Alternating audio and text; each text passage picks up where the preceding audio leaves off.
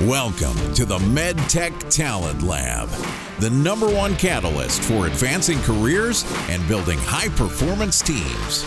Sponsored by the Anthony Michael Group, helping companies secure in-demand talent in regulatory affairs, quality, clinical, engineering, R&D, and other areas for medical device, digital health, diagnostics, and other organizations across the U.S. life sciences sector.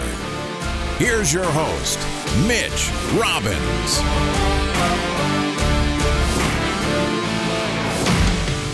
Welcome back to another live episode of the MedTech Talent Lab.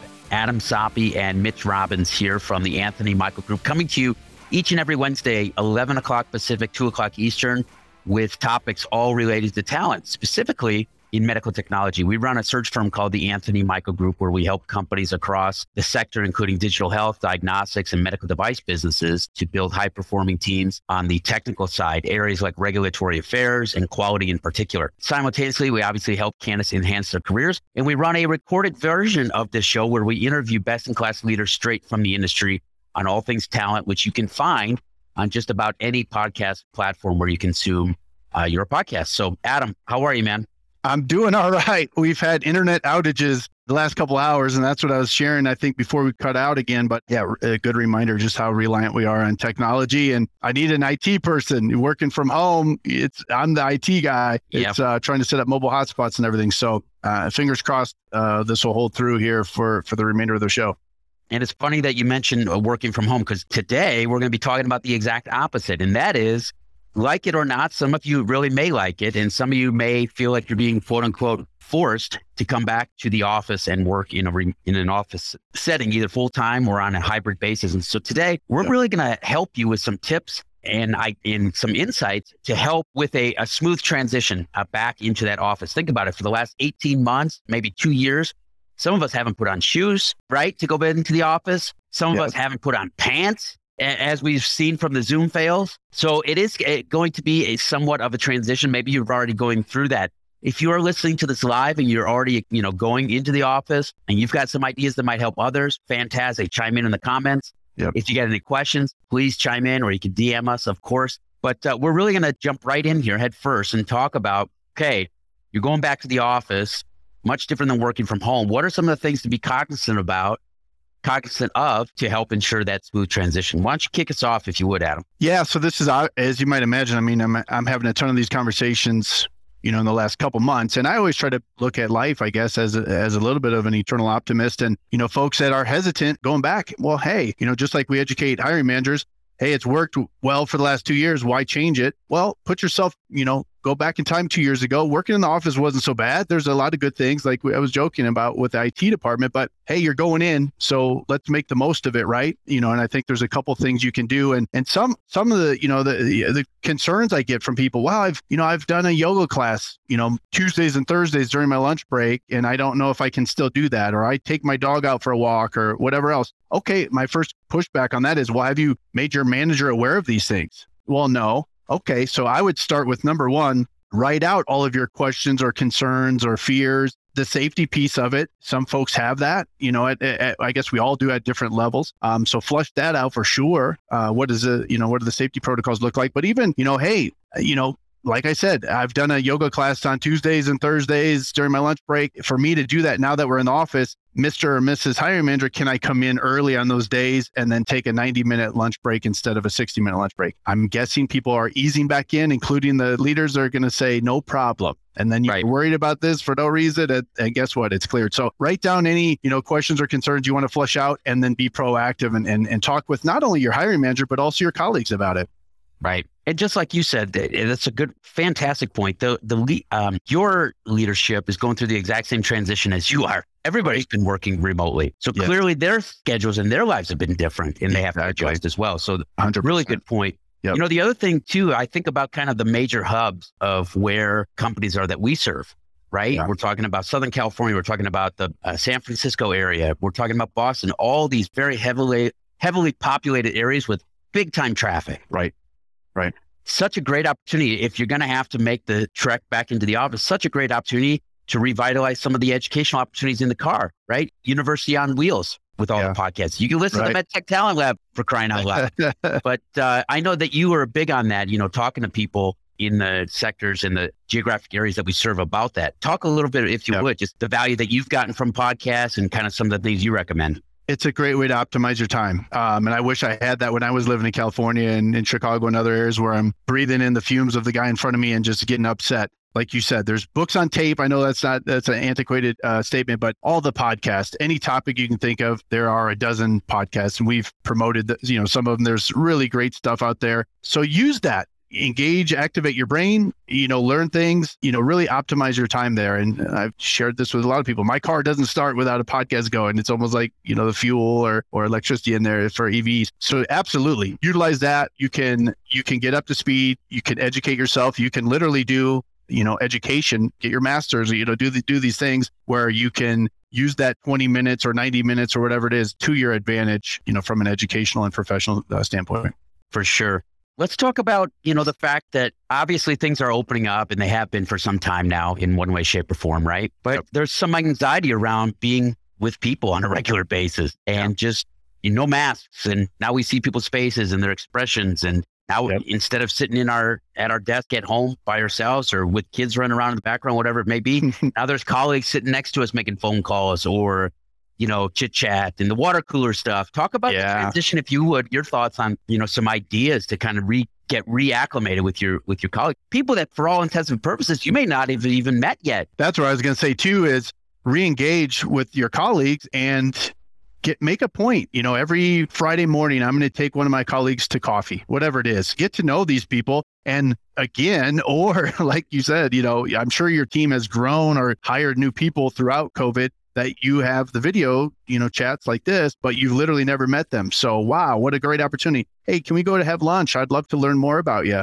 That's going to be a big deal. You're spending a lot of time, physically with these people, and you want to get to know them. And you had mentioned the water cooler and the distractions there. For sure. There are different distractions. So at home, you've got the Amazon guy ringing the doorbell, or kids, running in when you don't want them to, or pets, or the whole thing. Same thing with the office setting. You have to set those boundaries. Hey, I'm glad to be back. It's great to see you guys. I'm here to work. So just like I would turn off my Slack or whatever and say, hey, I'm focused here. Same goes here, so kindly, leave me alone. I've got work to do. We'll talk later. And when I'm in the break room, let's talk. If I'm at my desk or, in a conference room or whatever the case is, it's go time. I'm here to work. So yeah, you have to set boundaries and then kind of reestablish some routines, office routines. The other thing I would say too is, I thought that people were actually going to feel like they had less meetings working remotely. And I hear the opposite, that it's, it's a video meeting every other hour, it seems like, because it's so easy to just click a button, everybody's meeting. But I would say be cognizant too of how many meetings and how long the meetings are in person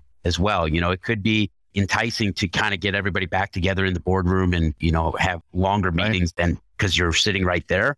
Right. But also kind of think about, hey, what are the elements that created productivity while we were working remotely? And what elements of that do we want to continue to enforce or reward as a culture on site to kind of keep that same level of productivity? Prior to Zoom, people were like, I sit in meetings all day long. I mean, we would get text messages while people were sitting in quote unquote executive meetings. And I'm thinking, what kind of meeting is this if you have time to sit there and in text, right? So keep that in mind too. What else?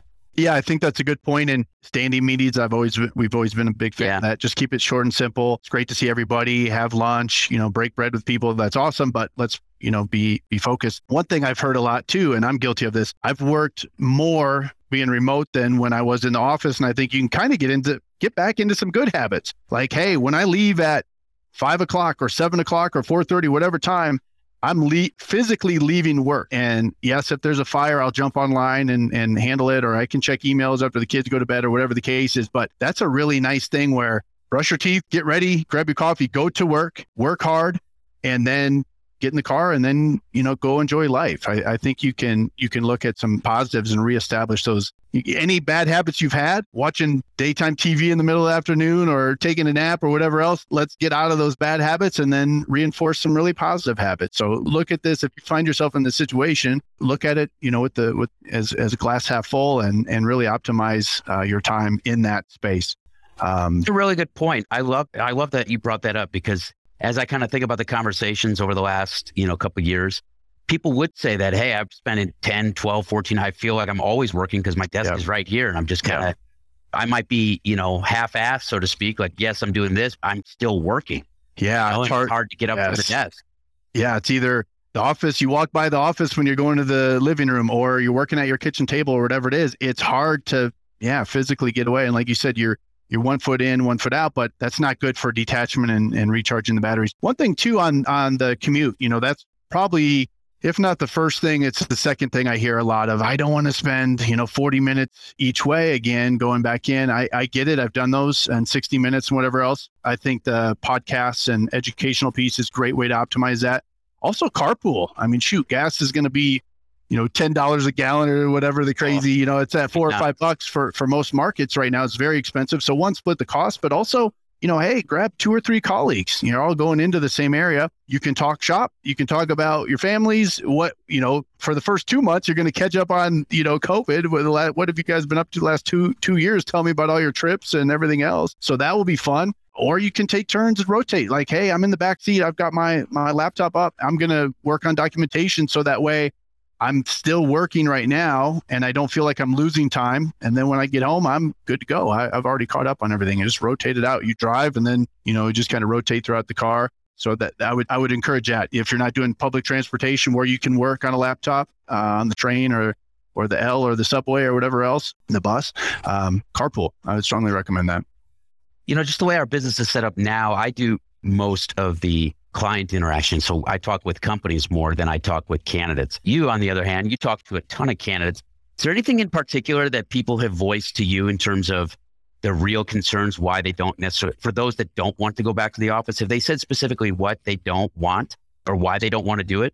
Yeah, I think the safety is probably number one or two. COVID is, we've been reinforced. We're wearing masks. We're for good reason. We were scared of other people, social distancing. I lost Adam temporarily here, but was a big deal and still is. And it's maybe I cut out. I was just saying, it's hard mentally to go from social distancing to, hey, my cubicle's right next to this lady's cubicle. Even I find myself at Lowe's or whatever, like, oh, hey, you're pretty close to me. You're in my bubble. Let's respect that. So the safety piece of it, but then also the flexibility, the autonomy. Hey, if I need to run out to the vet during the day, I can just do that. My team knows I'm working when I get caught up. Now, if I'm in the office, then it's a bigger deal. You physically leave and people see you leave.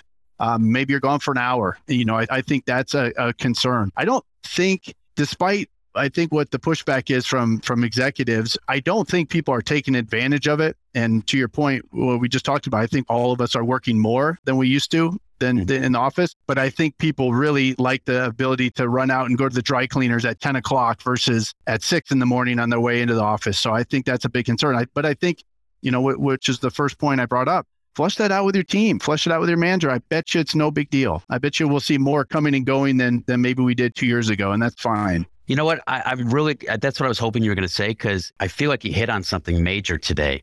And that is maybe people's subconscious concern, or the concern that they're not necessarily voicing out loud, is I'm going to lose my flexibility. Yeah. It's not just sitting at my desk. I think most people, look, as human beings, we're social creatures. We're social creatures. So I think naturally people want to be around people and interact with people. But I really think it's the flexibility piece that people are afraid to lose. Yep. And so I think, if tagging onto what you said, I think if companies can somehow create this scenario where, look, come and go as you please. We just want you here because we're bringing everybody back, or whatever the reasons are.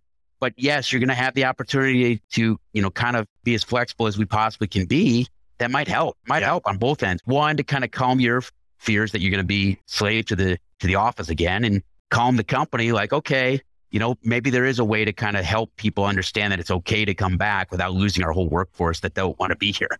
Right. And I think mentally we go back to March of 2020 or February of 2020 and say, well, this is how it used to be then. Well, guess what? A lot's changed since then, as we know, with the hybrid, with the remote piece. So let's assume that the work in the office is going to change a little bit too, and maybe evolve. You can use that word. And so figure that out, navigate that together. I have a feeling that that's going to look different than it did, 12, 18, 24 months ago. So, you might find yourself with the best of, try to optimize it so you get the best of both worlds. You limit the distractions from home. You hopefully are working less and doing more with your work hours, and then getting away and enjoying your night and going on a hike or having dinner or whatever the case is, and not feel like you're constantly checked in. So you and I got to take some of that advice. I know. I'm guilty of it. I'm very much so. We both are.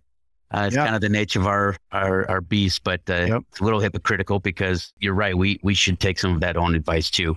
Well, good stuff. Any other thoughts that we haven't covered as far as kind of, ideas and ways to ensure a smooth transition back to the office? I think the biggest thing that I've told a lot of candidates over the last couple of months is just be transparent with your concerns. And just like in school, if you address a concern, guess what? Out of 30 people on your team, 18 of them had that exact same concern. So by voicing it, you spoke up for the team. You guys get a protocol or a system in place, and guess what? It's good for everybody. And we're all navigating this together. So we're coming back together in many cases. So there's going to be some clunky things that, oh shoot, I do miss this piece of it, or, oh, I forgot how great this is to have, Chipotle catered in and the whole team gets to, grab something to, eat. And then I get back to my desk and I actually, am optimizing my work lunch, lunchtime. So there's a lot that you can take. Let's take what we liked about working in the office and then improve on it. I think that would be the advice. And that's for all people, including human resources, including hiring managers and colleagues, and